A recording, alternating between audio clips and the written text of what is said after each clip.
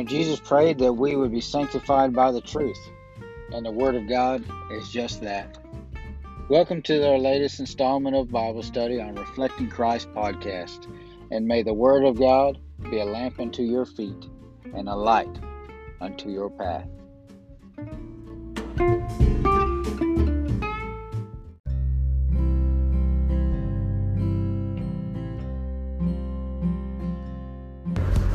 Well, welcome to a new year. We're going to take a look at Psalm 3 right now. Hopefully we're going to be jumping into the Gospels pretty soon.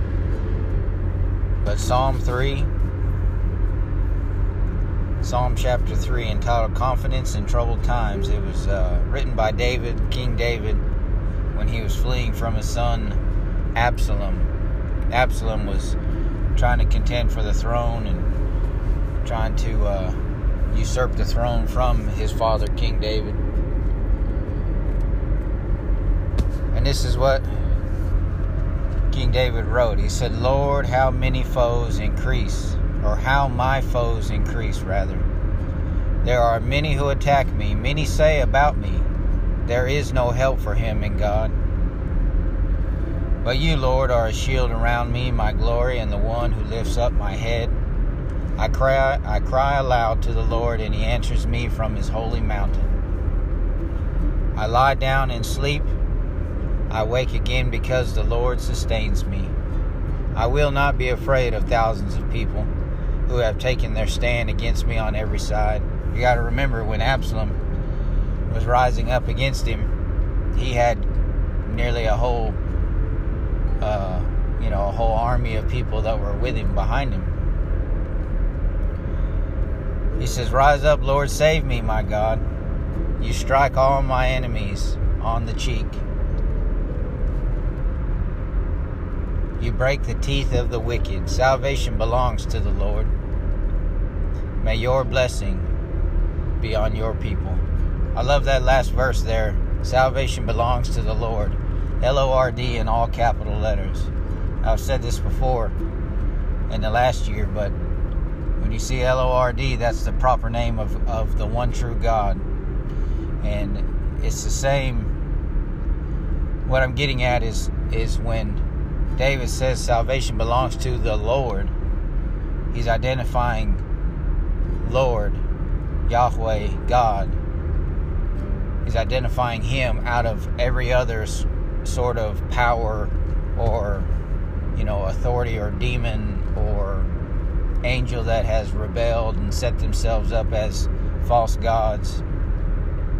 David's saying, no, the one true God, that's where salvation lies.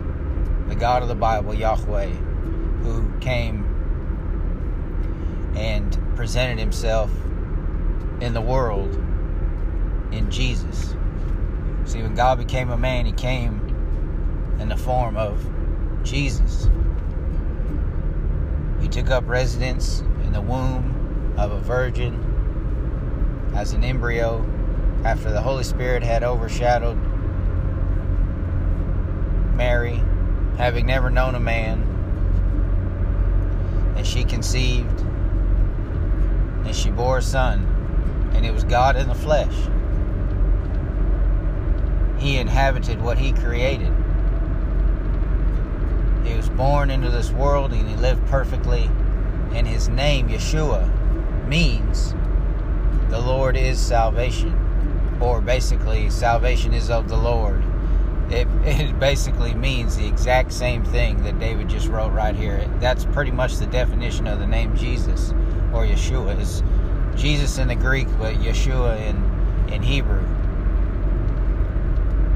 And that's as close to the definition as you can find it written out in Scripture right there. Chapter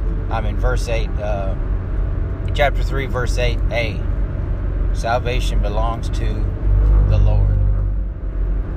It's pretty awesome. Even back then, it was written in Scripture. The name of Jesus was written in Scripture. If you don't know the Lord as your Savior, I urge you to search your own heart and consider what the Bible tells you. that the reason why God became a man was to save you. Why do you need saving? Well, because you've sinned. And because your Creator is holy and perfect. And the only way you're going to be in His presence is if you acknowledge your sin. Which is what the Bible tells you. Romans chapter 3 tells us that we've all sinned and fall short of God's glory.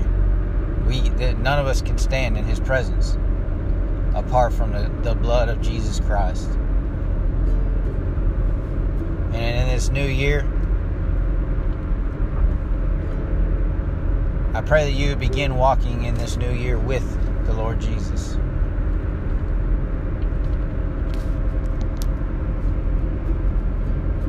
That's been Psalm 3 on Reflecting Christ podcast. Welcome to a new year.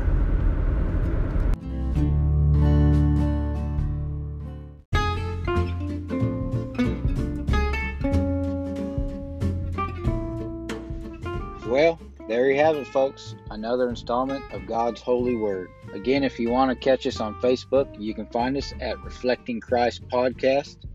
Thank you for joining us. And until next time, be strong in the Lord and in the power of His might.